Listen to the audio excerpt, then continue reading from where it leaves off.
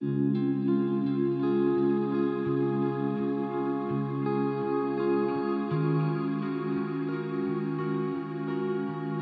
迎来到随机波动和开云集团合作的特别节目。今年是开云集团成立60周年，也是它更名为 Kering 开云的第10年。作为全球高端精品集团，开云汇聚了 Gucci、Saint Laurent、Bottega Veneta、Balenciaga、Alexander McQueen、Boucheron、Parmalatto、Qeelin 等一系列知名的时装、皮具以及珠宝品牌。它以想象和创意作为核心策略，驱动旗下品牌大胆创新，挑战极限，呼应了开云的集团信条。今天我们就想来聊一聊创意与想象。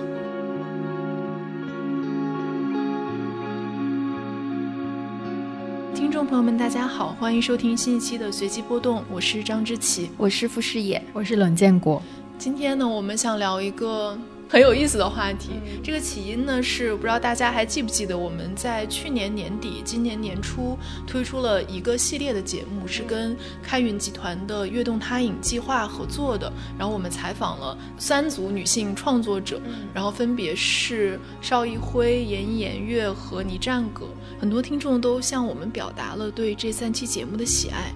那女性赋能一直是开云秉持的理念，包括集团内部各级组织中给予女性劳动者充分的发展空间，让她们得以发挥自己的才华。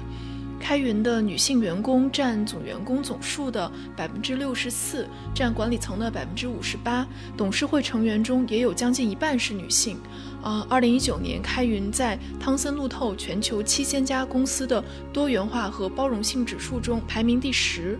除此之外呢，开云集团也致力于在全球范围内消除针对女性的暴力，与来自中国、法国、意大利、墨西哥、英国和美国等6个国家的机构携手合作，给予暴力伤害的幸存者以关怀和帮助，提出相应的预防措施和增强意识的动员。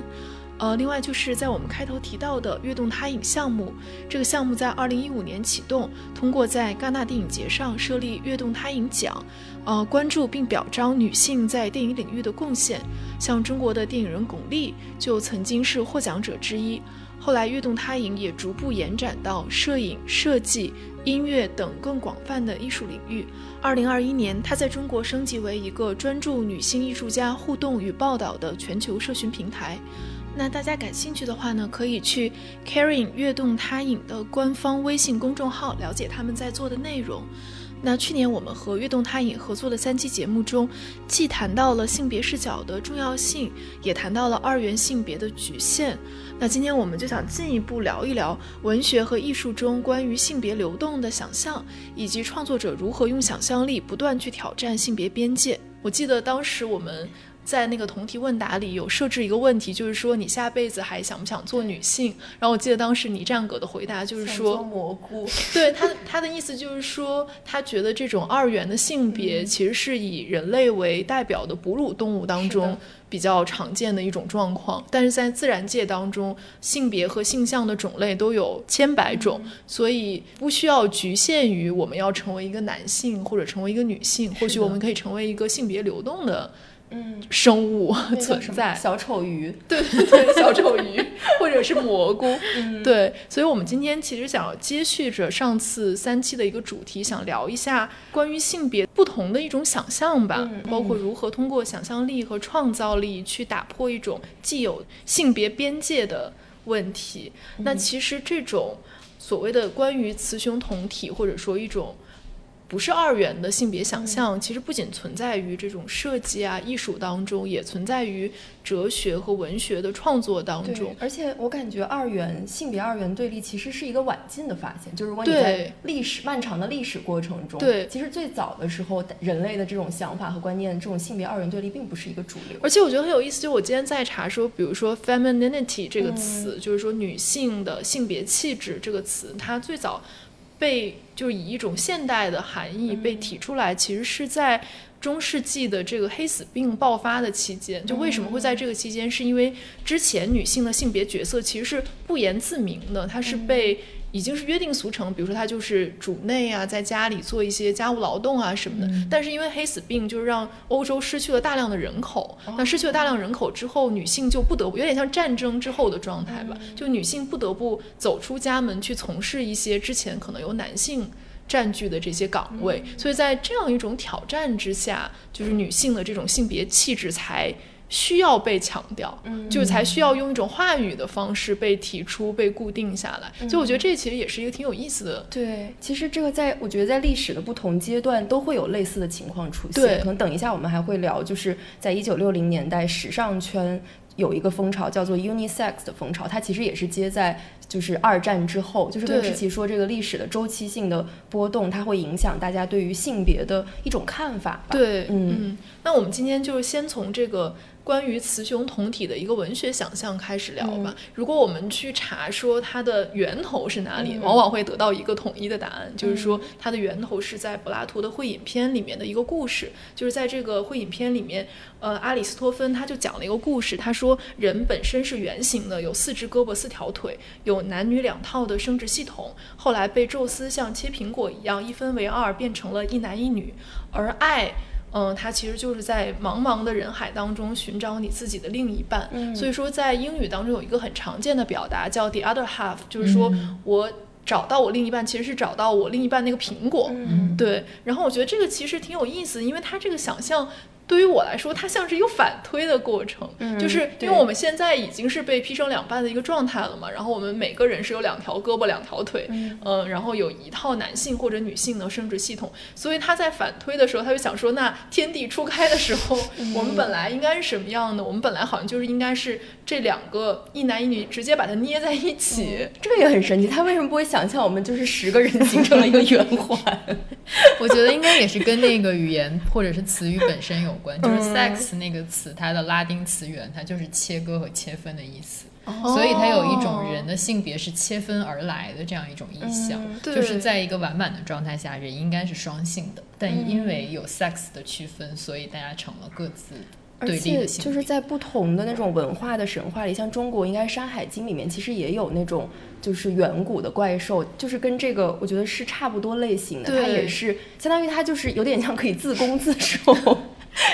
这样的一种存在。对，所以我觉得它好像是后来人为的通过我们的话语或者文化划分出来了2种性别。对，而且我觉得它背后还有2个隐含的意思，一个就是说男女之间是对立且互补的。对，就它之所以能拼成一个圆，说明我们不是一样的东西，就如果我们各自是一个圆，那我们是拼不成一个圆的， 对吧？然后另外一个隐含的意思是说，我觉得它有种命中注定的意味，就是说你被劈开的时候，你那个剖面必须得是严丝合缝，能够拼图一样，对，能够扣在一起的这2个人，他才是命中注定的伴侣，有点像这个意思。对，我还记得我这一周的那个《再见爱人》里面，就他有一个问题，不是问那个老刘和傅首尔，就是说你们2个觉得你们还能形成一个圆吗？对，然后傅首尔就说，我觉得我是一个线段。我觉得他说的还挺好的。对，他说我是一个在一张白纸上延伸的线段。他说我可以是直线，我也可以是一个半圆，我也可以是一个圆。对，就是说我可以是任何一种形状，我不是一个一定和另外一个人能组成一个完整圆的这么一个存在。是的，对，我觉得这个也挺有意思的。是的，对，而且但是在这个会饮篇里，他其实是对这个观点其实也提出了反驳嘛，就是苏格拉底，就是苏格拉底就是柏拉图他自己的声音嘛。苏格拉底就认为说，如果你的另一半注定是丑陋的，你也可以不必去追求他。我觉得他就是对爱，他有一种道德和知识上面的这种附加值在里面，就是爱不仅仅是说在茫茫人海中找到你拼图的另一半，而且它里面有一些道德和智慧的这种追求在里面。对，如果说你的另一半注定是一个不好的，那你就别去找他了，就是要拼就拼成一个完整的圆，就是那边不能半拉卡机。我觉得他的意思是说，我们也许不需要拼成一个完整的圆，就是爱对于他来说是一个我自己的追求，所以我要追求的是真善美，我追求的不是一定跟我严丝合缝的那个人。对。然后我们也想到说，之前我们聊过伍尔夫的一间自己的房间，然后他在里面面就有一个比较明确的关于什么样的作家是好的作家的一个判断标准，然后他就说任何人提笔写作要以个人的性别为念必败，当个纯粹彻底的男性或女性必败，若要写作一定要当男性女子或女性男子才行。我觉得这个也就是还挺有意思，就是我们录之前刚刚也在讨论这个问题，我就在想说历史上对于这些作家来说，是不是还是女性比较多的在思考说我怎么样成为一个男性女子，就是会有男性作家反过来思考说我怎么样成为一个女性男子，我才能写得更好吗？但我觉得在那个时代是不是因为整个精神分析学说刚刚兴起，因为像弗洛伊德跟荣格他们也是主张就是人生来就是双性的嘛，就像弗洛伊德应该是在性欲三论里面是不是说就是人生来应该是双性的，就是他在整个成长和社会规训的过程中渐渐选择了某一个性别，而在他的主观控制力慢慢下降或者他不愿意再去选择单性的时候，他其实可以回复到一个双性的状态。那荣格说的好像就是一个女性的身体里一直有一个男性的灵魂，然后在男性的身体里其实也有女性的部分。我觉得他们也是在强调好像有点像会影片说的，就是人的人格中应该是两性俱在。我觉得这个可能是沃尔夫提出这样一个说法的某种背景，或者是女作家对于自己的一种气质的扩大，或者是一种合理化。就是我觉得性别气质它成为一个问题的前提是说人们意识到人的生理性别和社会性别之间有所区分，就这个它肯定不是一个从古就有的一个观念吧。在我们意识到说你的生理性别和社会性别是不一样的时候，我们才会想说我为什么会拥有了这样的社会性别，为什么社会的规训会把某一些特定的气质标识为男性的或者女性的，而处在下位者的女性就经常被赋予被给予那种不是那么好的性别气质，就被贬低的这种性别气质的女性就会想说那我要如何才能突破这种社会对女性的歧视和贬低，那可能她一个比较自然的答案就是说那我是不是应该多具有一些男性气质。对，我觉得好像对于19世纪的作家，包括我们节目之前聊的不管是伍尔夫还是简奥斯汀来说，还有包括什么艾米丽狄金森这些，就我们之前也讲过他们在那个年代最早写作的时候其实会用一个男性的名字。就是我觉得这好像是对他们来说是一种策略，所以当他们提出说我们伟大的作家究竟是不是可以是雌雄同体的，我觉得放在那个语境下那个年代下，我觉得我理解的意思就是一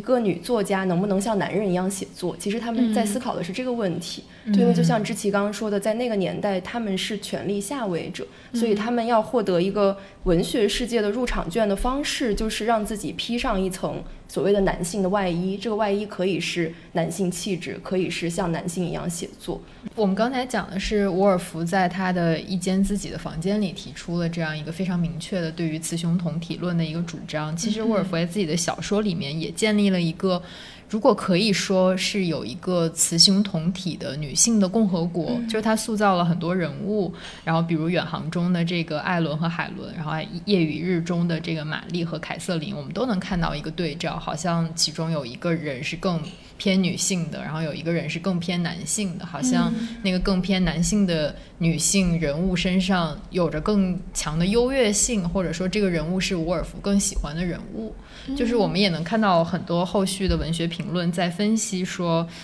伍尔夫塑造了很多这样兼具两性气质的人物，然后但我有时候也会想，就是当这些评论者认为这些女性身上的一部分气质是男性化的时候，是不是背后已经有一个刻板印象在？比如当伍尔夫的某一个人物可能他很冷静很理智，然后很有事业心很勇敢的时候，他就会被认为是更像男性的。那当一个女性执着于她的家务，然后她的家庭她的生育她的小孩，或者是更加具有同情心更加在意自己的外表的时候，她就会被认为是女性的。所以我觉得这个雌雄同体被放在很多文学评论里的时候，我会抱以一种怀疑的态度，是不是好像是被某种刻板印象框定住了的雌雄同体。我觉得这个也挺有意思，就是我觉得很多女性作者的小说里其实都会出现这种双生式的女性角色。然后比如说我们之前在付费节目里面聊的《傲慢与偏见》里面的简和伊丽莎白，还有理智与情感。对，而且就是像我们聊的那个05年版本的那个电影，就是他甚至就把伊丽莎白的着装设计得非常男性化，比如他姐姐会穿那种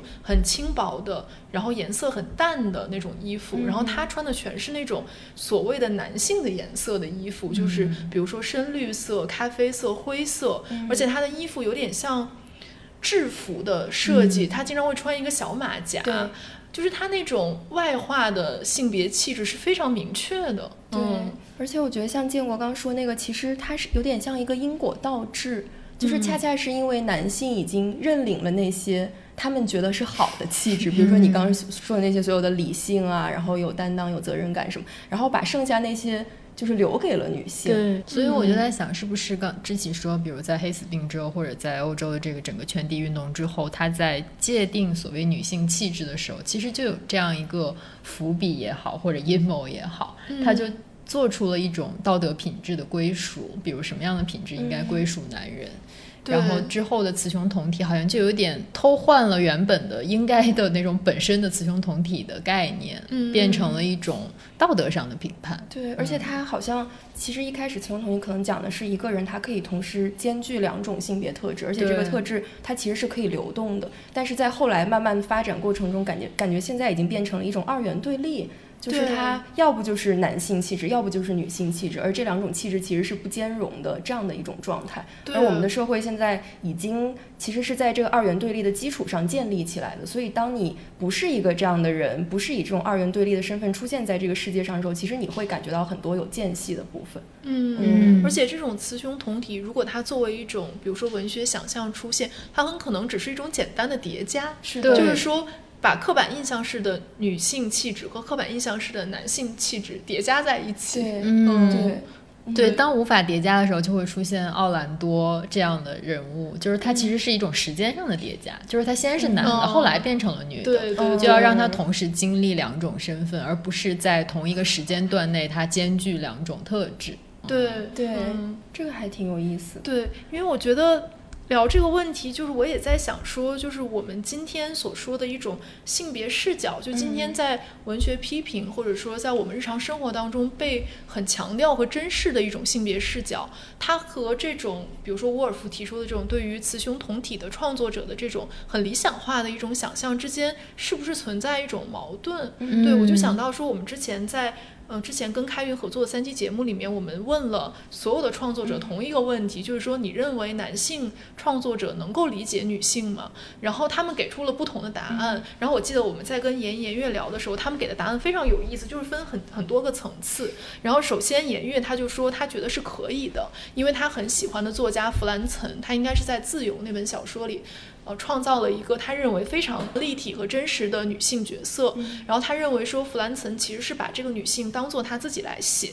然后他写说，那还有一些作家他可能在这方面做的不是很成功，那为什么不成功呢？就是因为很多作家对他笔下的女性角色很刻薄，然后读者能够感觉到那种距离感，就是作者超脱出来了，然后拼命的想要贬低自己笔下的角色，然后这种距离感就会让读者读起来不舒服。当然他讲的这可能大部分是一个男性作者对他笔下的女性角色的这种评判哈。然后这个时候颜一就说，他说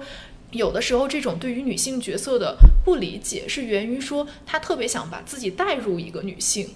就是说比如说我是一个男作家，然后我要写一个女性角色，我就拼命告诉自己说，哎呀，假设我现在是一个女人，我会怎么想，我会怎么做。那这个时候可能比较简单的一种策略就是添加一些性别的刻板印象。然后他说这种情况也不仅发生在男性创作者身上，他就说他们有时候会给一些比如说来这种综艺节目上面的女艺人写稿，带入这个女艺人的视角嘛。他说这个时候他觉得他自己也会很想要在其中添加一些刻板印象，就是感觉是因为当你要站在一个别人的鞋子里面说话的时候，你不知道该如何代表他说话，这个时候性别刻板印象就是一种最好用的工具，有点像是这个意思。这种结果就会导致说你写出来的东西很假，它会有很多语言的客体性在里面。然后这个时候颜悦就说，这就好像说我看颜怡和我看照镜子的颜怡，然后颜怡就说，这就好像我看颜悦和我看自拍的颜悦。我觉得他好像最后一层的意思就是说，这个人到底有没有一个自我意识的问题。对，我觉得这个几层都挺有意思的。我觉得他提出的第一个问题就是说，男作家是否可以把女性角色当做自己来写，然后另外就是他为什么要把女性角色当做自己来写，以及有没有必要去这样写。对，我觉得这个可能对于我们来说，可能一个比较直接的例子就是像李安，就是我们会觉得说当他拍王佳芝的时候，他是把自己当做王佳芝来拍的，就是他完全把自己带入了这个角色。然后还有一个反例吧，就是我觉得张艺谋就是一个很好的反例。就我之前听了一个播客叫做电影巨变，它是一个回顾张艺谋整个电影生涯的一期节目，然后他前面就讲到说，张艺谋早期的3部电影《红高粱》《菊豆》和《大红灯笼高高挂》，它其实都是以女性为主角的作品。然后这个3部作品其实它有一个共通的母题，然后这个母题就是说，有一个衰朽的老男人和一个年轻的有生命力的女人，然后他们之间会发生一些比如说偷情啊、不伦啊，然后压迫与反抗这样的故事，然后最终它指向的是一种反封建、反专制、反父权，然后要追求自由和启蒙的这样一个主旨。然后他们就认为说，这个主旨实际上是一个5·4的主题。当然这3部作品它有就这个细节上面的区别，比如说他认为说红高粱它里面有一些酒神精神，就它不是那么压抑，它有一些反抗，有一些比较肆意的那种成分在里面。但到了菊豆它就变得更残酷，它讲的是这种非常残酷的宗法制度，比如说弑父，然后这种乱伦和这种就封建礼教的这种东西，变得更加黑暗和残酷了。然后到了最后一部就是大红灯笼高高挂，它其实讲的是说人在里面的共谋，它不是一个严格的压迫与反抗，它变成了说，因为那个里面巩俐不是演一个女学生嘛，然后她嫁入了这个深宅大院之后，她很快就接受和融入了这个规则，她也变成了这个制度的一部分。这一段他分析这个大红灯笼高高挂也很有意思，因为它其实是改编自苏童的小说嘛，然后苏童的小说在文学上被认为是它描写的是一个女性自己堕落的故事，有点类似于说张爱玲的《金锁记》或者《第一炉香》这样一个故事，它探讨的是这个女性她自己的一个心路历程吧。然后但是其实在这个电影里，它依然被展现成一个这种压迫和反抗的这种权力结构。然后他们就说这个电影的监制其实是侯孝贤，然后侯孝贤就对张艺谋这个改编策略其实有所保留，他认为说如果他自己拍，他可能会拍成比如说《红楼梦》或者《海上花》这种类型的片子，但张艺谋没有这样选择，他依然选择了一个非常直白的简单的这样一个主题的呈现。然后他们就说他认为就是张艺谋的这前3部电影它都是这样一个直白的寓言，然后在其中其实女性她承担的是一个喻体的这样一个功能。对，然后他们就问了一个问题，就是说为什么他要拍3部以女性为主角的电影，然后他给出了2个答案。一个答案就是说他认为他需要给巩俐找角色，因为巩俐当时是他一个长期的合作伙伴嘛，然后巩俐能演的角色肯定是一个女性做主角的这样一个作品。然后另外一点呢，就是说他认为他当时的这个选择剧本的方式是改编当时的小说，那比如说像莫言或者苏童的很多小说，他们的主题是反思权力结构，那在这样一个主题之下，如果是以男性为主角，这个主题就很难成立，因为男性在一个权力结构里他的位置是比较微妙的，就他可以是压迫者也可以是被压迫者，但女性她往往处于这个权力链条的最底端，所以他们会选择以女性为主角，是为了更好的实现他这个小说的意图。但是他又觉得说这些小说也好电影也好，其实它本质上反思的并不是性别的权力结构，而是一种就比较普遍的权力结构，他对性别结构本身是没有反思和探讨的。所以你也可以看到这3部电影当中，它的视点它的视角还依然是一个男性的视角，而并不是一个女性的视角。所以他们最后得出的结论就是说，尽管他拍了3部以女性为主角的电影，但是这3部电影并不是所谓的女性主义电影，他也不是一个女性主义的创作者。就我觉得在他身上这个例子还蛮典型的。对，就是说男性创作者他当然可以拍女性角色或者写女性角色，但他未必会把自己带入这个女性角色。这个女性角色可能在里面起到的是一个功能性的作用。我觉得就是像他们说的，我觉得女性在这里像一个比喻，对，就是她好像是通过女性这样一个喻体来，其实她理解的还是权力处境的问题，她理解的并不是女性本身。对，我觉得志奇说这个，我也想到一个问题，就是我们经常会想说，男性作家能不能写好女性？就志奇刚讨论这个问题，然后它的反面其实是女性作家能不能写好男性的问题。然后我就记得之前我看过，就是路易塞利，她是一个墨西哥的女作家，应该是在一个采访里，还是我采访的吗？我觉得是你采访，是我采访的。然后我记得有一个问题，就问她说，你会不会觉得写男性很难？然后她的回答是不会，我特别享受写男性，尤其是那种在中年发现自己性能力不太行了那种中年男性。对，我刚刚志奇说我就突然想到这个问题，然后我也在想说，就是为什么是这样的？就是可能对一些女作家来说，她觉得想象男性是比男作家想象女性更容易一点的。我觉得是因为大家的素材库其实是不一样的。就是作为一个女性的作家，作为一个日常生活中也好，或者整个社会权力结构的下位者，你花了大量的时间，就是你作为一个女性，不是说作为作家这个身份，你要去共情和理解权力上位者，也就是男性。简而言之，就是你花了很多时间琢磨男的到底是怎么想的。但是反过来，我觉得男性作为上位者，他其实很少去思考女性究竟是怎么想的。对，而且正是因为女性在这个社会上很少被看到，然后他们的声音很少被听到，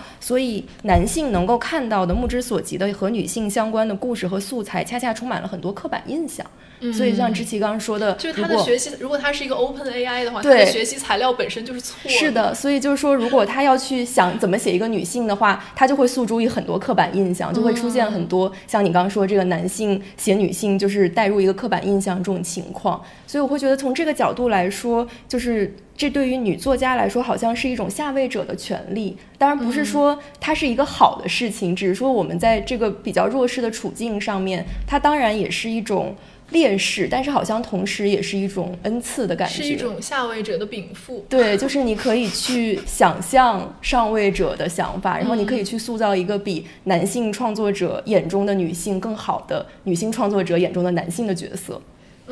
就是因为我也在想说，他第二个问题，他提出的就是说，作者和人物之间这种距离感是不是一定是不好的？因为像我们上一期节目里聊的那个米兰达·裘丽的那个小说叫《姐妹》嘛，它其实就是非常有意识的创造了一个作者和他笔下人物之间的距离，然后并且读者在阅读的过程中会慢慢的站在作者的一边，就是跟作者一起去审视其中的这个角色，然后其中他很有意思的是，就是为什么这个距离能够拉开呢？是因为我们作为读者跟作者，我们共享的信息并不被角色所共享，就是我们都知道这是怎么回事儿，但其中的这个男的他还处在一个迷雾当中。对，那所以这种信息的不对等，就导致说我们无法去共情里面的这个角色，我们只能跟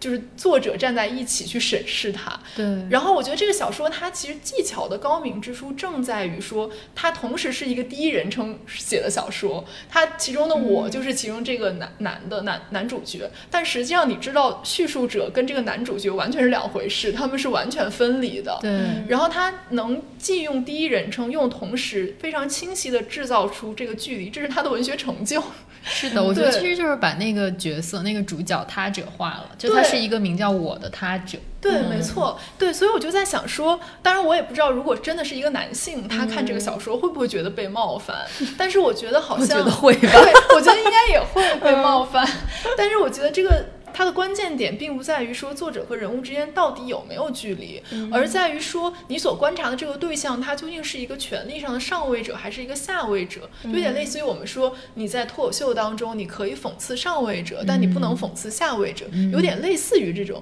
也有点像说比如说村上说的，我们在任何情况下都应该选择跟鸡蛋站在一起。所以我觉得在这个意义上，就是你是跟鸡蛋还是跟石头站在一起，它也是一个文学问题，它不仅是一个政治立场的问题，就是说你怎么写能够跟你的人物既保有一个距离，同时又不彻底的把它他者化。我感觉好像这个距离不是关键，而关键的是说你跟他所处的这个权力位置的问题。对，而且这个在文学上也既是一个观念问题，也是一个技术问题。是没错，就是你也很可能有这样的观念，但你并无法实现这个理想。对，我在这里想跟大家分享一下我最近看的一个中篇小说，叫《安卓珍妮》，然后是香港的一个男性小说家董启章写的。然后其实这个是1994年获得联合文学中篇小说新人奖的一个作品，而且在评选的过程中，其实他作者是匿名的，就是评委并不知道这个小说是谁写的，所以最后这个首奖揭晓之后，大家发现是一位男性，其实评委们也非常的惊讶，因为这个总体来说，我觉得无论是写法上还是文本结构上，都可以称作一个女性主义的小说。而且很巧的是，这个小说巧妙地呼应了我们今天的雌雄同体这样一个主题，因为它的名字安卓珍妮就是雌雄同体这个词的音译。对，那这个安卓珍妮在这部小说里其实是一种蜥蜴的名字，这个蜥蜴叫斑尾毛蜥。它为什么叫安卓珍妮呢？因为它是一种单性的蜥蜴，就是这个群族只有雌性，雌性与雌性交配生下雌性。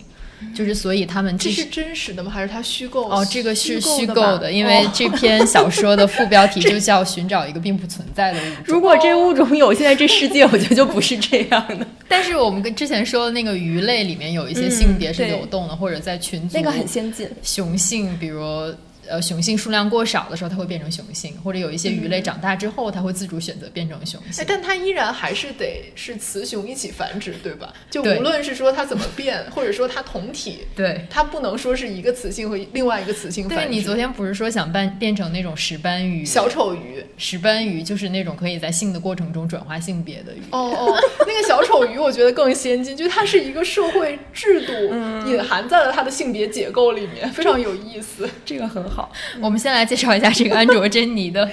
这个故事的梗概吧，就大概就是一个女性的生物学家要去一个深山老林里面寻找这种叫做安卓珍妮的动物，然后这种动物只在论文里出现过，就是人们并没有拍到过它的照片，并不知道它长什么样子。然后他为什么想去深山里呢？一方面他想寻找这种珍贵的生物，写下自己的研究，另一方面他也想远离她的丈夫。她的丈夫其实有一点像我们在上期节目里提到的黄色墙纸里的那样一个丈夫，就是充满了控制欲，然后是文明社会这种冷酷型理智型的代表。就是当这个女性觉得我不舒服的时候，她丈夫虽然不是医生，但能提出非常非常多的建议，并且告诉她你不能思考啊，你要休息啊，你要静养啊，就是一种呵护型的压迫。这个女性并不想为她生孩子，不想在这个婚姻里停留太久，所以她前往了深山。其实这里面有一种文明和野蛮之地的一个对照。然后在深山里她寻找安卓珍妮并不是很顺利，然后她在深山里遇到了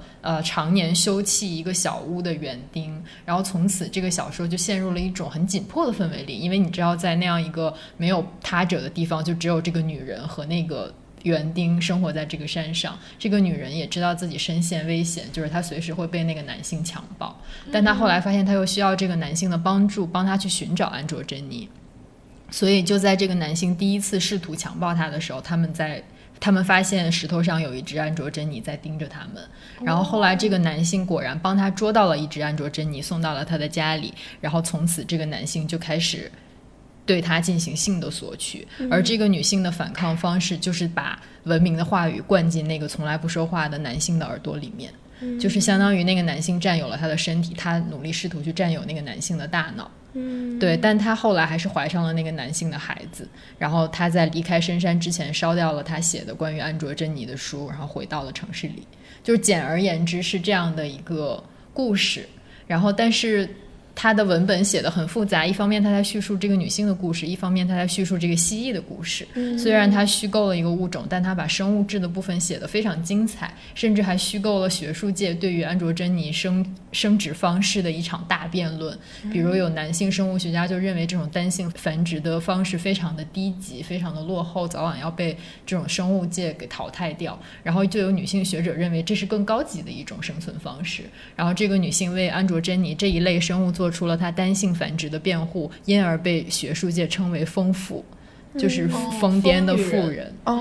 会被称为是极端女权主义者。所以我觉得在这里面，其实董启章对于这种性别的本质以及性别的压迫的根源到底是不是女性的繁殖、女性的生育，这个做了非常精辟的一些分析。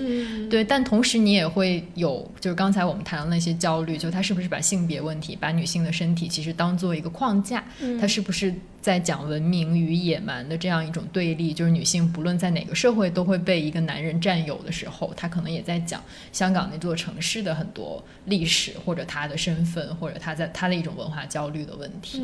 对。但我读这个的时候，我还是觉得如果把他的名字盖上，我确实会误以为是一个女性写。我觉得这就是一种社会的刻板印象，就认为男性其实他是不思考性别问题的，因为性别问题对他的生活没有什么影响，就是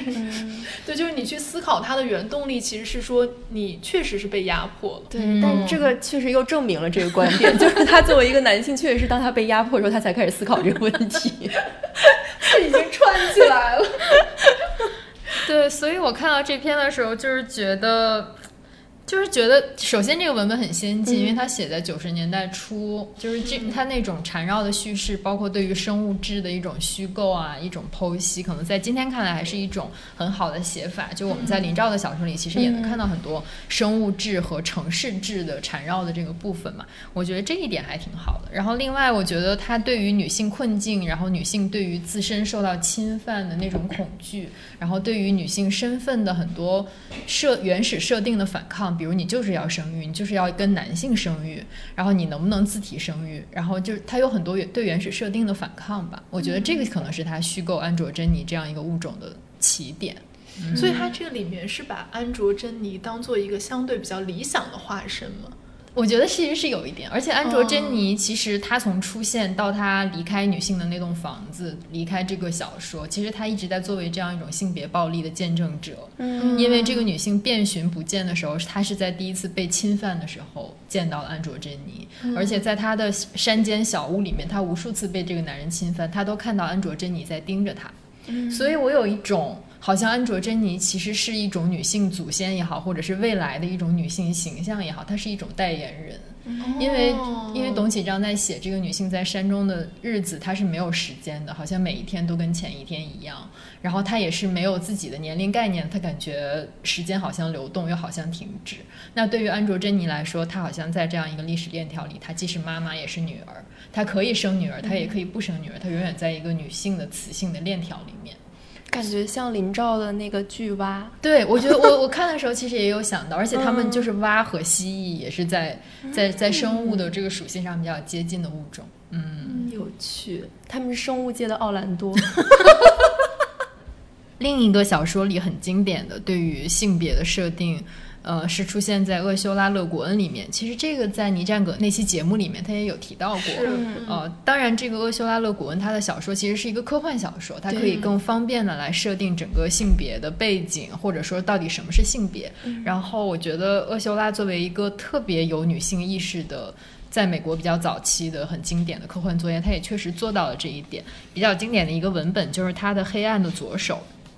在《黑暗的左手》里有一章就是专门在讲他塑造的这个东星的一个性别的问题。然后厄修拉·勒古恩为我们呈现了东星的一种性别制度，就是在那里人们有它特别的一个性别周期，一个周期大概是26天，其中21天到22天人们会处于一种中性期，也就是他们并没有性别之分。然后在第18天左右荷尔蒙就会发生变化，然后在第22天或者23天就会进入一种发情期。在此之前呢，人们都是雌雄同体的，直到遇到另一位也处于发情期的人，就会发生性心理和行为举止的诸多变化，直到他们完全变成一个男人一个女人。那在这种发情期结束之后，人们又会回到一种中性的状态。如果此间怀孕了，那女性的性征就会一直保持到她分娩和哺乳期结束之后，就这样在东星这种性别机制一直循环往复。所以任何人也无法预料到自己在下一个周期会成为男人还是女人，因此一位母亲很可能也是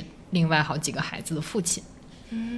我觉得这个非常先进，它其实就说明人和人之间，就是人如何定义自我其实是通过关系。对，是通过你和他人的关系来确定你自己究竟是谁。对，我觉得因为性别已经作为我们的一种本质属性，就是你出生之后就被安在一个性别的，无论你可以反抗这种性别的机制，然后你可以反抗你性别的某一个特征，但是你终究，比如我们都是女性，就是这个是你不能更改的，就是你的生物性别。对，我觉得厄修拉·勒古恩其实他在挑战这个，就是如果我们把这个消灭了，如果我们真的有一天消灭了性别，我们能够走到多远？对，他通过一种科幻的方式，然后把人的最基本的一个特征、一个区别给消灭掉了。我觉得他也不是消灭了性别，他是把性别变成了一种随机的。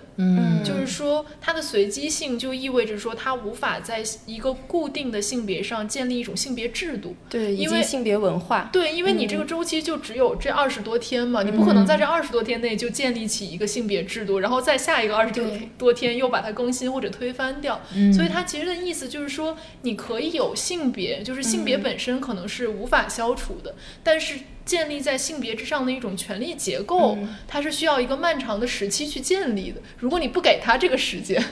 那它就无法去建立。非常近，但是也会有那种，就是他从第一个周期，就他活了可能2个周期之后，他大概熟悉了这个规律，然后每次就是在他那个周期的时候，他就开始建立这个东西。但是他不知道自己是上位者还是下位者呀，就有点像那个无知之幕嘛，就是说当你站在一个无知之幕之后的时候，你是没有办法选择一个对你最有利的社会制度的，因为你不知道你是上位者还是下位者。这非常好。厄修拉·勒古恩在后面就是回望他创作《黑暗的左手》的初衷的时候，他就说：“我想消灭性别，就是为了看看还剩下些什么。不管怎样，总该剩有破折号人。这将有助于定义男人和女人共同分享的领域。在性别消融之后，至少在3个方面，社会可以获得裨益。”他说的是，第一个是消灭战争，第二个是消除掠夺，第3个是消解作为持续社会因素的性。对，所以我觉得他也有一点说，性本身它也是一个占有性和压迫性的存在， 对吧？它不是一种中性的东西。对，就感觉他说的这个理想有点像 Barbie Land， 就是因为在这个世界里面，其实就他并没有讨论性这个因素，就是性被剥除出去了。是的，他这个也很像那个小丑鱼啊。对，就是你可以是雌性，也可以是雄性。对，而且它是一个流动的性。就我觉得那个小丑鱼它很先进的点就是说，它内置了一个游戏规则。对，就因为它那小丑鱼就是说它是雌雄同体雄性先熟的一种生物嘛。它雄性先熟的意思就是说，所有鱼一开始都是雄性，然后它会在这个发育的过程中变成雌性，然后就比如说你有一个族群里面，它一定会有一个人他最先成熟，有一个鱼，不好意思，有一个鱼它最先成熟，那它就会先变成一个雌性，那这个时候这个雌性就会成为整个鱼群当中的一个首领，那它的配偶就会成为这个鱼群当中相当于2号人物，然后等到这个雌性的鱼去世了之后，那跟它交配的这个雄性它又会变成一个雌性嘛，就他们是按照这个次序。但它这前提是不是小丑鱼的寿命比较短？就是你看，我觉得这也是一个问题，就是它其实跟勒古恩这个设定是差不多的。对，就当周期快速更迭，当你把一个游戏轮次的时间设置的足够短的时候，很多问题就没有了。咱这一个游戏轮次100年，100年都不止，5000年、几千年。你这样想想，海洋生物还真的挺先进的哈。就是有很多海洋生物，其实它的性别都是非常流动的。我们刚才提到有某一种石斑鱼，它可以在性交之后立即双方转换性别，比如第一轮A 是雌鱼 ，B 是雄鱼，然后在一轮交配之后就变成了 A 是雄鱼 ，B 是雌鱼。这个就是那个勒古恩它的原型，就它这个是，但勒古恩就比这个周期还要短。对，它可以在瞬间转化，这样就可以保证整个群组的繁殖效率最大化。但是我在想，如果真的像东星这样一个地方，它没有了性别的这种2元对立，是不是人们就会更容易想象一个所有领域都没有2元对立的一个场景或者一种未来？比如既没有压迫和被压迫的对立，也没有这种比如以性别为代表的占有和被占有的对立，理性与感性。对对对，是不是如果没有了这些对立的概念，那我们对于一个认识，或者东星人对于一个世界的认识就会变得更加整合，而跟我们很不一样呢？我觉得这是一个很难回答的对，就是我觉得这个已经触及到西方我的想象力的边界。我觉得因为我们获得不了那样的视角，对，因为我们就是你好像完全没有办法想象一个二元对立之外的世界。对，它会是什么样的？对，它不仅仅是说你能不能想象一种东西，而是说你的思维方式已经被局限在了这样一个逻辑里面。就是说我们怎么能够想象一个东西，是通过想象它的反面。实际上很多时候，对，然后如果你不能想象它的反面，你也没有办法想象它。是的，就他们两个就好像一起凭空消失了一样，就对于我的意识来说。是的，对，刚刚在讲就是这些先进的海洋生物，让我们来看看人类社会。因为我在做这期时候，我就在想说，就是现实生活中的雌雄同体意味着什么？就我们刚刚聊了可能文学里的，然后还有一些其他生物的，我就在想说，如果现实中可能就是跨性别者这样的存在，或者说我记得之前有一个美剧不是叫 Master of Sex 嘛，就是性爱大师，对吧？我记得他第一集就是一个案例，就是这个人他有2套生殖系统，然后就是当他被发现他有2套生殖系统的时候，他的一个有点像性别选择之旅，而他这个性别选择之旅其实并不取决于他自己，而是取决于可能这些医生还有他的家人决定说，我想让他成为一个男孩还是成为一个女孩。对，我记得他有一集有点记不清楚，大概的意思就是说他的染色体其实是男性的染色体，但他同时拥有男性和女性的生殖器，对，然后但是他两种生殖器发育的都不是非常的完善，然后他这个时候就让他的亲生父母来决定说他要就比如说切除掉哪一套生殖系，然后选择它变成男性或者女性。他们就说这种情况下大部分人会选择让它变成女性，就即便他的就是基因，他的染色体是男性的，是因为大家觉得如果你是一个 less a man， 就是说没有这么 masculine 的一个男性，你在这个社会上会遇到非常大的挑战。如果是这样的话，那你要不要就是干脆就变成一个女性，以一个女性的身份来生活就他是这样设置这个剧情，我觉得很有意思。就他这个意思就在于说，男性和女性它确实是一个权力序列，这个权力序列里面是女性在最下面，雌雄同体在中间，然后男性是最高等的。对，所以说如果说你够不上那个男性的标准，那你不如退而求其次好了。它有点像这个逻辑。是的，然后当时那个医生就很不解，就问他说，可是他生物意义上他就是个男性啊，你为什么要把他变成一个女性？然后那个父亲大概的意思就是说，我不想让他成为一个被人看不起的不完整的男性。很有趣。然后这个就是我最近听了一期，就是微博上那个叫切博士他做的一个播客，这个播客叫东郊有密林，然后最新一期叫做跨越性别，作为女性被养育了18年后，我终于站在了男人的起跑线。大概就是这个嘉宾他叫缩大，就是他应该是一个生理性别为女性的这样的一个人，然后他在自己的成长过程中，他就发现他的社会性别认同还是男性，所以他就通过手术，比如说对自己的阴道做这个闭合的手术，然后把胸部切除，就是一系列的这种手术。然后这期节目我觉得非常非常有意思，就他其实讲了很多作为一个跨性别者，你生活在这个社会，生活在一个以2元性别对立为基础的社会里面，你会遇到哪些障碍。就是作为一个顺性别的人，你去听这个节目，你都会觉得很多是我们日常生活中觉得很丝滑的体验，我们从来没有想过他可能会遇到的障碍。就比如说他说他大学的时候，他最早觉得这个事情对他很困扰，是因为比如说他出去面试，他不知道该穿什么衣服，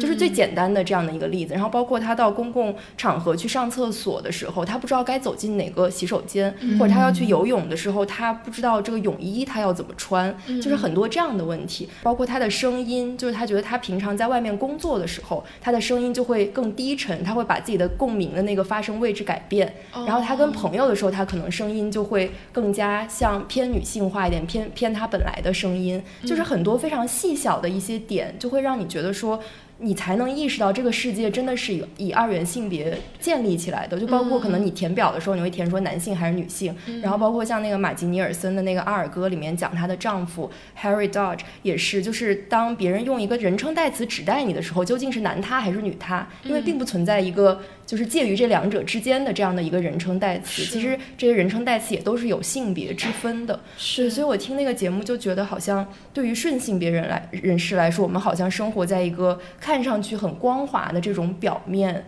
它就像冰面一样，你可以在上面就是如履平地，你甚至还可以起舞。但是对于非顺性别人士来说，他们好像生活在这个冰面的内部，然后当他进到那个内部，他会发现其实这个球面它的零件是很像乐高的这种零件，就它有很多无数个这样的零件拼接而成的，然后这个零件其实是以二元性别对立为基础的，所以他在这里面感受到的全部都是一些我们所谓的球面的一些裂缝隙，它经常会掉在那个缝隙里面，然后就好像对于顺性别人士来说，我们是在走平地，然后对他们来说，这个所谓的球面它其实是在攀岩，就它是一个垂直方向的这种行动。然后我就会觉得看到这里，再想到我们刚刚那个海洋生物，就觉得人类社会真的是令人觉得就是像我们刚刚说的，你的思维已经被局限在了一种二元对立的性别以及由这套性别观念建立起来的文化规则之上了，所以它整个的运行模式都是这样的。是，而我们在其中感受到丝滑的原因，是因为我们遵循了这个模式，就我们恰好很幸运符合了这个模式。而有一些人，他其实就是他生来就不被这样的模式所框定，那对他来说，其实这个生活就是非常困难。但是另外一个方面，我也觉得好像对他们来说，性别是真正流动起来了，就他们才真的像那个小丑鱼或者什么鱼一样。虽然说他当然要经历很多的困难，就从小到比如说他声线的改变，然后大到他做这个手术之前，他就讲他要去医院做那个认证，然后还有你做完这个手术之后，有一些人他就会去做一个认证，然后这个认证最早的时候，这认证上还要写，比如说你建立了你的这个生殖器，可能你的男性生殖器还要把男性生殖器的尺寸标上去，然后这个嘉宾就说他觉得这是一种非常侮辱性的行为，或者说如果你跨女了之后，他会把你的那个阴道的深度写上去。我就在想，这个日常生活中我们遇到的这种可能雌雄同体，其实当然还不仅限于这种跨性别者，可能还有一些雌雄同体的运动员，就跨性别的运动员，其实他们也是在现有的这个体制内难以被归类的一群人，然后就经常会引起很多争议，他究竟是以女性的身份去参加比赛还是男性的？但如果他是一个生理性别为男性的人来参加女性比赛，是不是对女性运动员不公平？对，就有很多这样的争议和讨论。所以我觉得好像是这个现实社会这样的一套机制为我们留下了很多这样的问题，而这个问题其实是因为大部分人他是不用思考这个问题的，所以我们好像也没有什么动力去推翻或者解决这套现有的制度。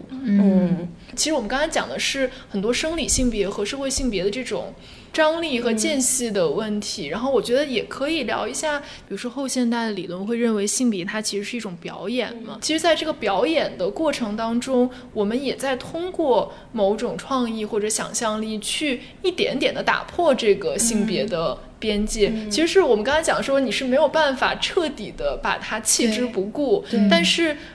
在历史的这种漫长的过程当中，其实它也是一点点在被松动的。对。然后比如说我就发现说，在这个比如说在艺术或者说在这种设计时尚的领域都有很多类似的尝试吧。有一个非常有名的雕塑，它的名字叫做沉睡的赫马佛洛狄特斯。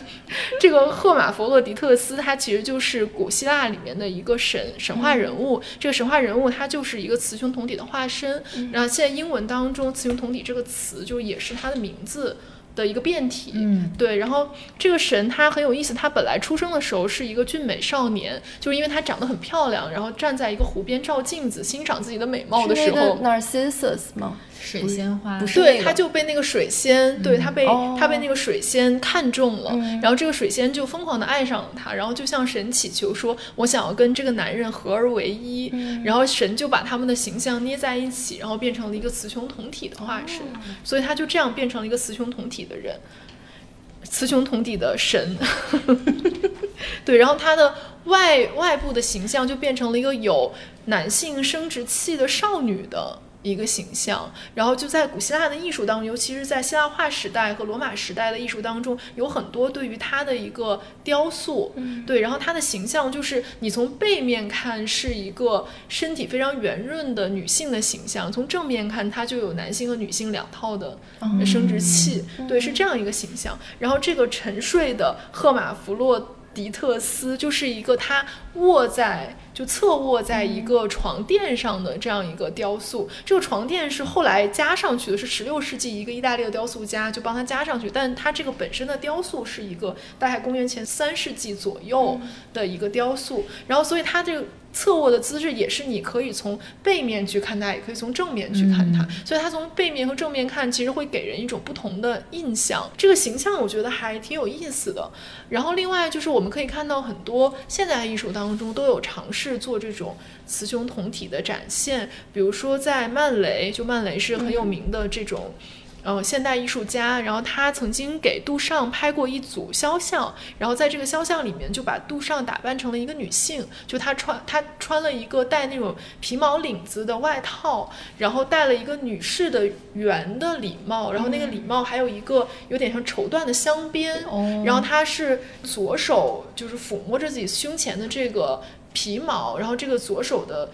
手指上戴了一个很大的戒指，就是完全女性化的一个形象。然后她在这个形象里面，她的名字叫做 Rose Salavi， 就有点相当于说我们之前就中国有一个艺术家叫马六铭嘛，就他有一个分身叫做分马六铭，就分就是一个草字头一个分数的分，就是她的一个女性的分身。那这个 Rose Salavi 其实就是杜尚的一个女性的分身，就她以这个分身出现在很多的照片里面。对，然后这个 Rose Salavi 也很有意思，它其实是一个语义上面的双关，因为这个词在法语里面的意思是就是性爱，这就是生活。他就是把这个法语当中的这个短句变成了化用成了一个人名，就他就以这个人名作为他女性化身的命名。对，然后还包括我记得我之前在798看过一个那个乌雷，就是那个阿布拉诺维奇他之前的那个 partner 乌雷，他的一个个展，然后他曾经也在一组照片里面把自己变成雌雄同体的形象，他就是把自己的脸一分为二，就是一边就是完全是他本身男性的样子，然后有胡子，然后很粗的眉毛，然后是不施粉黛的，然后另外一边就是他涂了非常非常白的粉，有点像那种艺妓的装束，很白很白，然后眉毛也是画过的，然后涂了红色的嘴唇，画了那种眼线，同时她这个女性化的这一边，她的肩膀上有一个类似于狐狸皮毛的一个造型，其实有点像那个杜尚的照片，但是我不知道她是不是在致敬那个照片，就也是她自己给自己拍的一个肖像，就类似于这种类型的创作其实是很多的。对，我想到了咱的梁龙老师。我也是没有想到，其实感觉就是一种亦庄吧，对，亦庄的一种形式。所以知琪刚刚说这个，我就想到，其实着装它也可以作为一种性别表达来理解嘛。就他刚说的这些，其实都是通过一些有点像说把这个性别特质外化出来，然后让大家看到通过着装的这种呈现来表达男性气质和女性气质。然后我就想到，其实在1960年代的时候，在美国，在时尚和设计的领域，其实有一股这个 unisex 的风潮。对，它其实就是在探讨性别特质和服装之间的关系。然后就这节目刚开始的时候我也说了，就是这个风潮它起源是因为在1960年代美国的社会其实发生了剧烈的变革嘛，有这个第二波女权主义运动，然后也有民权运动和性革命等等的变化。所以说这个 unisex 的这个时尚的领域的风潮其实也是对于当时的社会变化的一种在时装领域的一种体现吧。然后它这个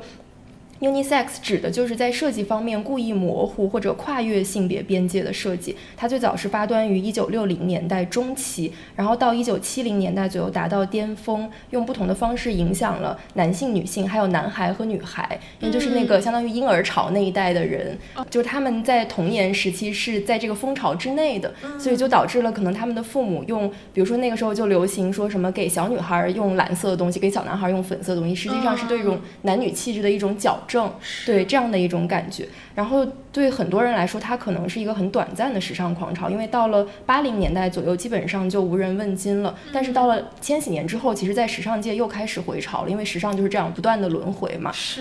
然后对于另外一些人来说，它其实就是一场运动。我最近就看了一本叫做 Sex and Unisex， 它其实是讲时尚然后女性主义和性革命的这样一本书，然后这个作者他就是研究时装的同时他也是婴儿潮那一代的，所以他在这个书里面记录了就从客观的角度记录这个 unisex 的运动，同时又融入了很多自己的当时的观察。然后他在这个书里面就说，其实这个 unisex 运动是起源于严肃的事关存在主义的问题，比如说社会性别和生理性别的本质究竟是什么，又是什么构成了男性和女性的社会角色，包括我刚刚讲到的我们应该怎么样在这个风潮下养育儿童的问题。然后他在这个书里面就是说 unisex 其实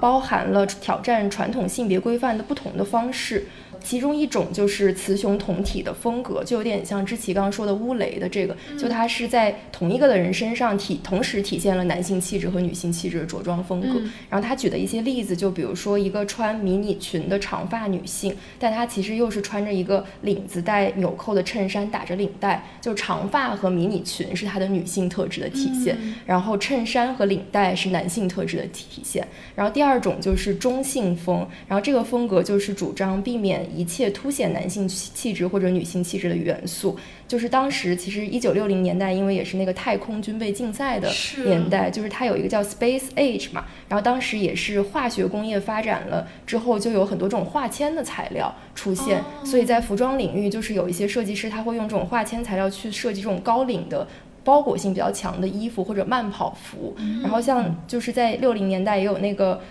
星际迷航还有漫游太空这样一系列的电影，然后就很多造型师就设计了就是一种平等主义的未来的男女的想象，然后他们在里面其实都是穿那种很紧身的包裹身体的，然后闪闪发光的对那种连体衣。对，但是很有意思，这个作者在里面就只说，其实最早他们当然是想为了说要抹掉性别的差异，就 unisex 的设计，但是当大家穿上这样的衣服之后，因为它是很贴身的嘛，所以它其实反而又凸显了你的男性，对，凸显了你的男性特质和女性特质。然后第三种就是叫 cross dressing， 这个也很有意思，就是说男性穿女性风格的衣服，然后女性穿男性风格的衣服。对，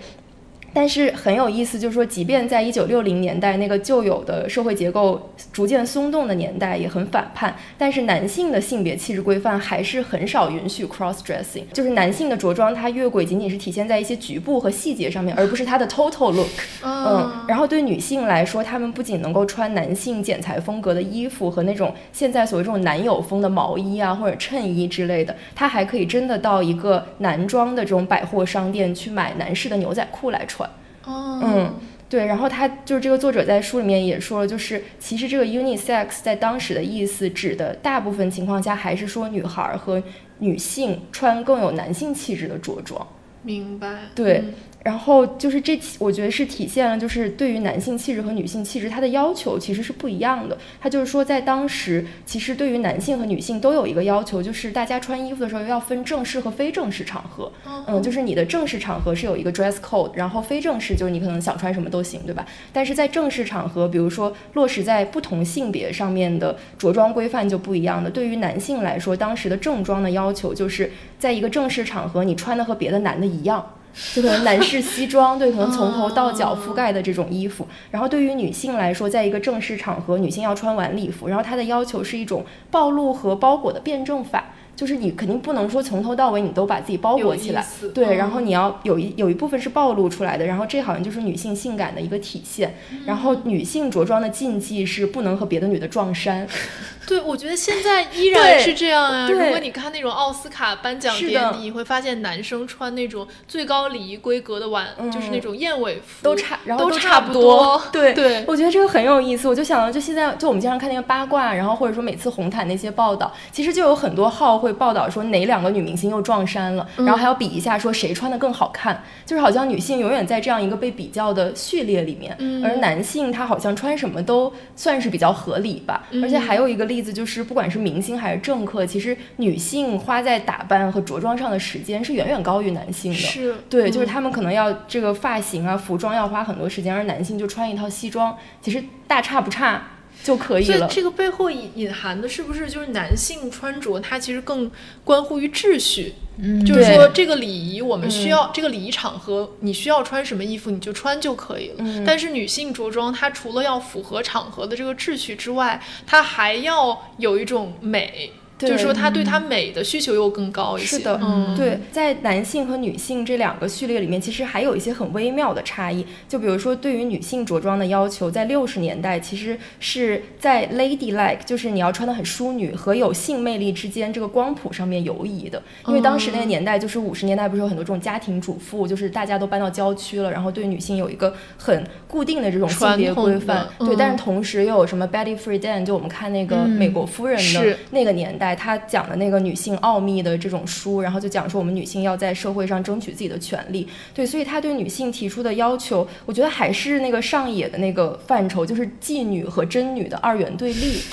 你们记不记得就凯特·布兰切特她演的那个美国夫人里面有一个镜头，就是她带领着一群那种就是郊区的那种太太主妇，然后穿的都是那种小套装，对对对，然后很精致，然后拖着一些什么糕点什么的，然后她在上楼，然后对面下楼的是一群搞这个女权运动的女生，她们都穿的很出位，穿牛仔裤，然后戴那种大的眼镜什么的，对，然后她们之间的着装有巨大的差异。是的，就是那个 Gloria，她叫什么？就是那个女性运动家，对，就是她们俩之间，所以就是当时对于女性的要求，其实就是存在一个这样的张力，就是你需要平衡性感和你的解放之间的关系。性感就是你作为性客体的存在，就像志奇刚刚说的美国夫人的那种穿法，然后解放就是像 Gloria 这种运动家，就是你要去像男性一样作为主体去争取自身的权利。所以就好像对女性的穿着的要求是你能不能在不放弃女性特质表现性感的同时又不显得那么轻浮，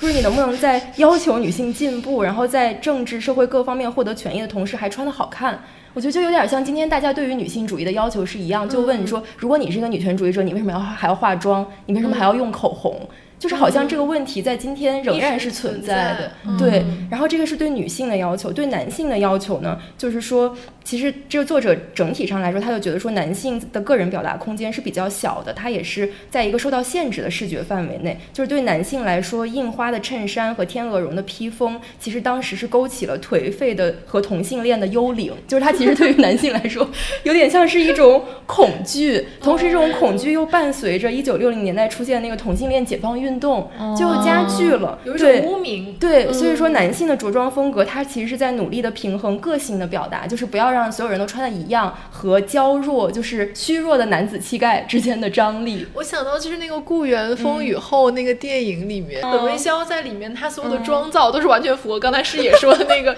另外一个极端，就是他穿一件非常浮夸的衣服，就是花衬衫，对，花衬衫，然后丝绒，而且那种对，就是 velvet 在当时很流行，然后那个衬衫的材质都是那种非常非常轻薄和宽松的那种衬衫，然后有那种大的花边啊什么的，对，就是当时我觉得很有意思这个。然后我今天看了这些，我就在想说，就这个 cross dressing 的禁忌其实是单向度的嘛，就是说女性可以更自由，就你看上去可以更自由，穿的更不受禁忌。然后这个代表着什么呢？我想了一下这个问题，就是其实是相较于女性气质，男性气质是一种更加不能被松动的建构和行为规范，更难被松动。对，是的，就是说女性相较于男性，因为她还是处于第二性或者他者的位置，所以她的气质更容易改变，并且女性在着装上像男性这种越界其实不会给男性带来真正的威胁，就她即便穿的像男的，她也不会说真的就变成了一个男的，因为她的那个社会位置和权力结构决定了她没有办法在实质上进行这样的一种跨界。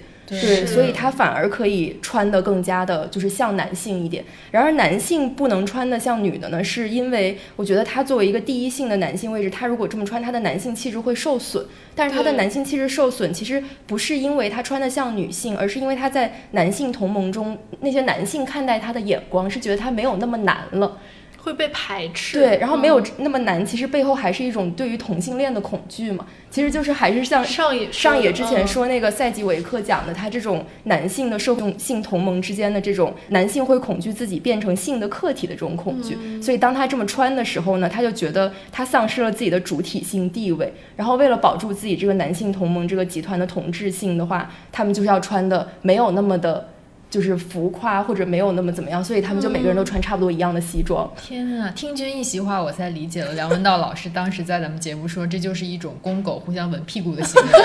是多么轻描淡写，这简直就是在尺寸之间要辗转腾挪。对，就是我觉得他这个书写的很有意思的一点就是他就在讲说这个 unisex clothing 这个其实它看上去只有10几年不到20年的一个过程中，其实大家是在努力的去寻找一个性别二元对立之外的一个可能性。所以这个作者就说，如果仅简单的把这个风潮简化为长头发短头发，然后裤子还是裙子粉色还是蓝色，其实是在强化这个思维模式，而忽略了这个风潮中真正有创意的这个文化趋势。然后他就说，这个同时这一时期产生的冲突和这些冲突带来的遗产，其实是揭示了我们在生理性别、社会性别和性欲方面既有的一些观念的缺陷，也有助于我们思考究竟是 nature or nurture 的这个二元对立的问题。对，就像我刚刚讲的，其实它是一个非常复杂的这种性别光谱，它非常微妙，就它可能看上去像这种 space age 这样的穿着，它可能最后有点像强化了或者又凸显了男性和女性的性别特质，但是其实这个是我们看到的一个结果。就在这个过程中，大家其实很多设计师或者说有创意的人，他是跟着这个社会风潮做了一些响应，然后也做了很多有突破的想法，然后这个想法其实现在已经成为了一种思想遗产，还在影响我们。对，而且我觉得它跟整个社会大环境的这种思潮是息息相关的。就比如说在这个 Space Age 这个期间，它其实这种着装也是一种所谓的现代主义的风格，就是抹去性别界限的，然后我们开始想象的一种人类真正的脱离现有生存状况的一种未来。是的，对，但这个东西很快破灭了，因为我们发现说这种太空军备竞赛并没有带来这种未来，它只是一种政治博弈的手段而已，很快它就破灭了。它破灭了之后，反而就回到了一种所谓的维多利亚式的战前风。这个战前风其实是一种怀旧，这个怀旧是说我们经历了这么多，我们经历了1战2战，经历了冷战之中的这种军备竞赛，那我们现在发现它并没有真的带我们走向一个光明的未来，那我们是不是开始怀念在一切还没有发生之前我们是一种什么样的状态？然后它的服饰其实也是回到了那个年代。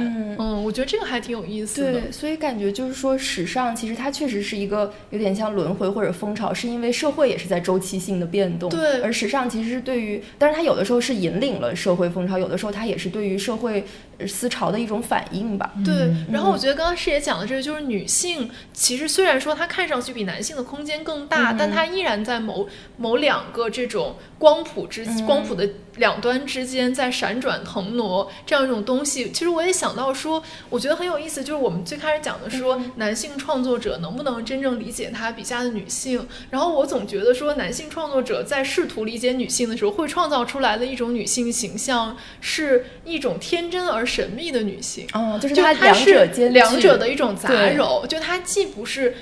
刻板印象式的这种傻白甜，就是完全天真而容易操控的女性，也不是那种刻板印象中的蛇蝎女人，是那种危险的，可能会带来死亡恐惧的那样的女性，而是两者的一个折中，就她把两者混合了一下。然后我觉得她这个混合是非常有意思的，就是说当一个女性天真而神秘的时候，她的天真就中和掉了她神秘当中真正的威胁，然后她的神秘又让她的天真从弱点变成了一种吸引力。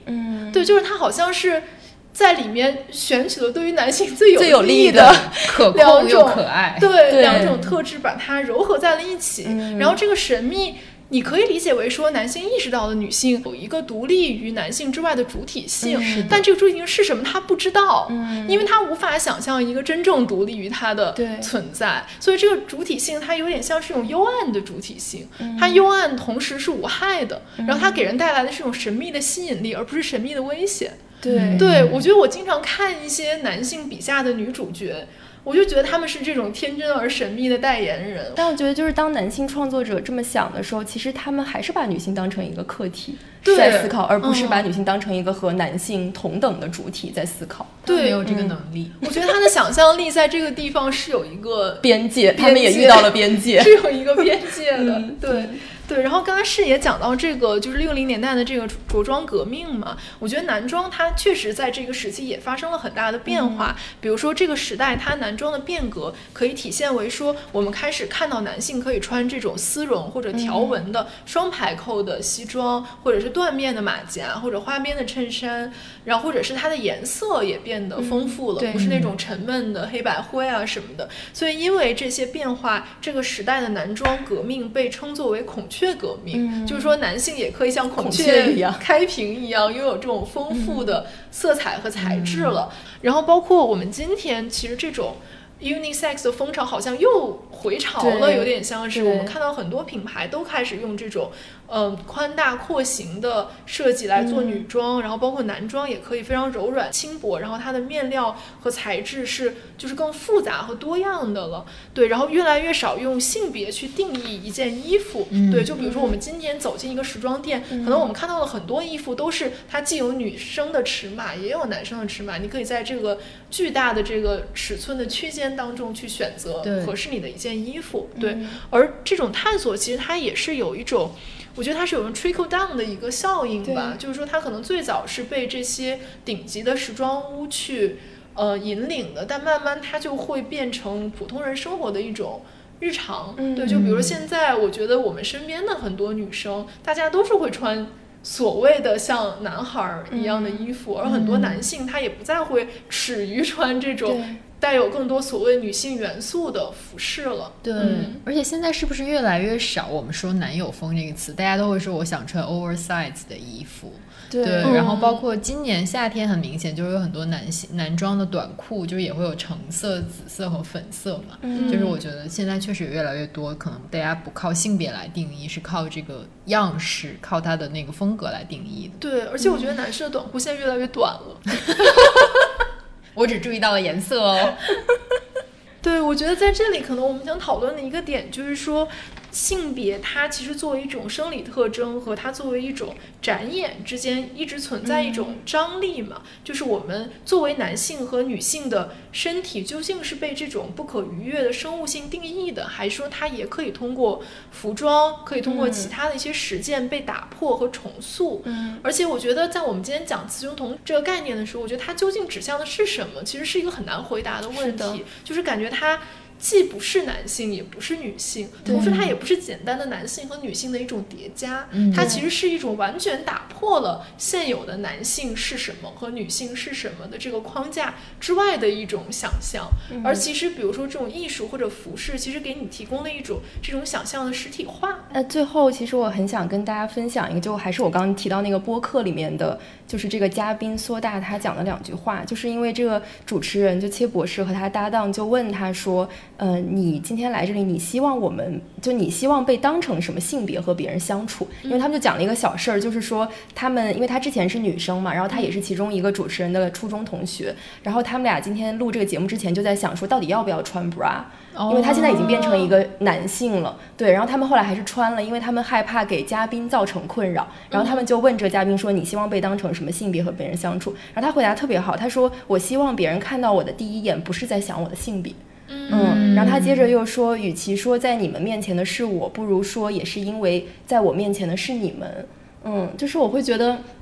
他好，就是我听到那里都快哭了，我觉得他真的是感人，对，非常非常感人。然后他讲的就是非常好，他好像讲的是一种，一个是说就是当性别作为一种身份的时候，我们是不是只能看到这种身份和这种标签，而不去探索它背后究竟是什么？我们是不是首先看到的是这个标签？对，或者说当你想表达自己的观点的时候，是不是你只能给自己贴上一个所谓的性别身份，才能去表达？然后第二个就好像就我们刚讲的那个勒古文的小说里讲那个关系性，就他说是我和你们之间的关系，其实是因为这样的一种关系，因为你们足够了解我，我足够信任你们，所以我在你们面前可以呈现我想呈现的任何样子。对，或者说可能性别本身也是这样一种在关系当中被不断定义和打破的一个过程。就是我可能作为一个女人，其实是当我面对一个男性的时候，我有时候会更明显的感觉到我作为女性的一种身份。但是当我作为一个顺性别的女性跟一个顺性别的男性相处的时候，其实有时候我们在关系中，我们的性别角色也是可能会对调的。对，它也不是一个完全固定的东西，仿佛说对方是你的一面镜子一样。对，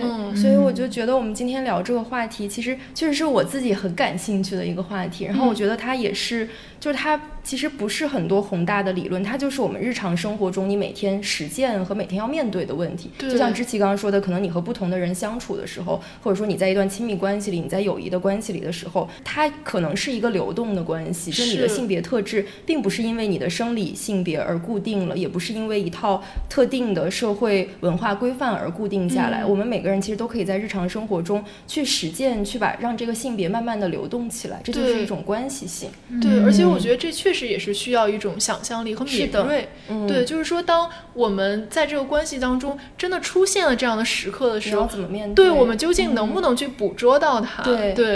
而且当你捕捉到之后，你究竟能不能用一种不同于既定性别规范的想法去思考这个问题？对，去思考和表达它。是的，希望大家都有这样的机会，可以捕捉这样的瞬间，发挥自己的想象力。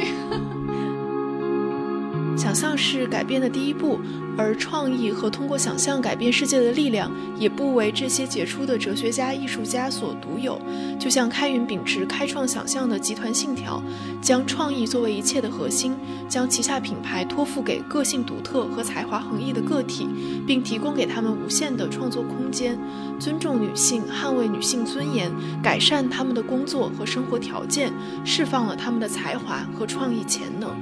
那我们再次感谢开云对本期节目的赞助，我们下期再见吧。